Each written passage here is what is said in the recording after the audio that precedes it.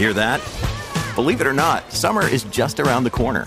Luckily, Armor All, America's most trusted auto appearance brand, has what your car needs to get that perfect summer shine. Plus, now through May 31st, we'll give you $5 for every $20 you spend on Armor All products. That means car wash pods, protectant, tire shine, you name it. Find out how to get your $5 rebate at armorall.com. Armor All, less work, more clean. Terms apply.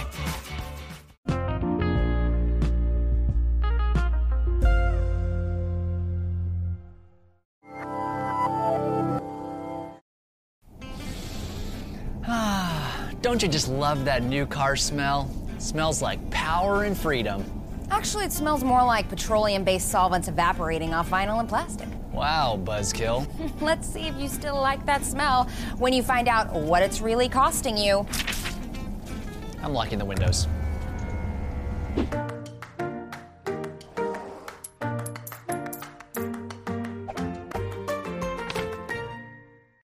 Since the auto boom of the 1950s, cars have become an integral part of American society. Car companies spent $14.2 billion in advertising alone in 2014, and that number is only rising. They convince us that once we're behind the wheel, our families will love us more, our neighbors will envy us, and our freedom to go anywhere is secure. Unfortunately, they're more likely to take away your freedom and security.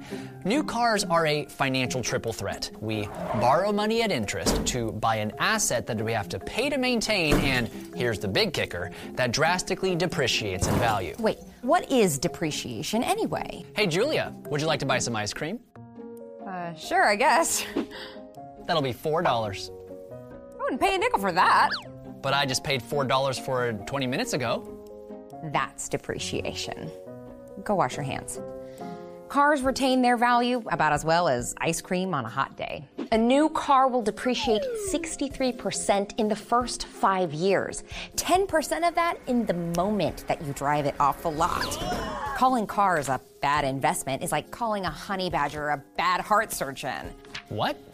I mean, they're not an investment at all. Oh, exactly. I mean, can you think of anything else that you would spend that much money on that loses value that quickly? I don't know. How about a garage full of Beanie Babies?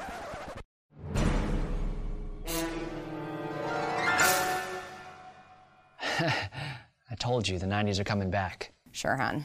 And don't think that you can get out of this by leasing either. Leasing companies set their prices so that you pay for the depreciation of their vehicle. And when it's over, they still have an asset that they can resell. So, let's set a few simple ground rules that will put you in the driver's seat instead of being taken for a ride.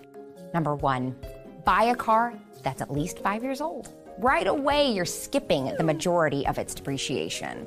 Number 2, save up to buy a car in cash. Paying interest on something that loses value is like gaining weight from exercise. All pain, no gain.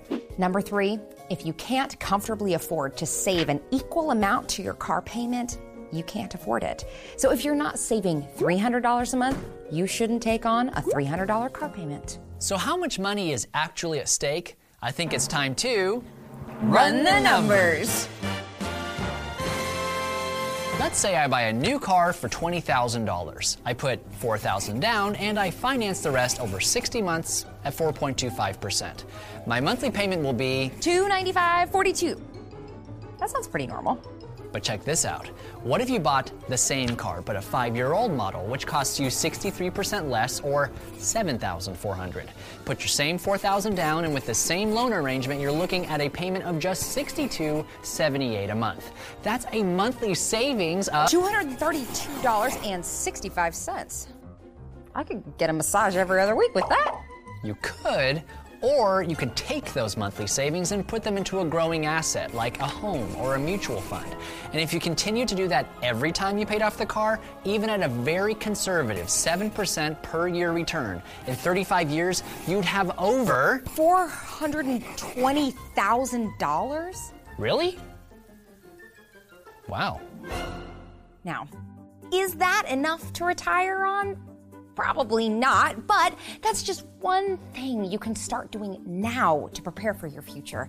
And there are many, many more. You know, as much as I like that new car smell, I don't think I'd spend $500,000 on it. Now, let's try this instead. Ooh, what's that? Early retirement, baby. Bam! And that's our 2 cents.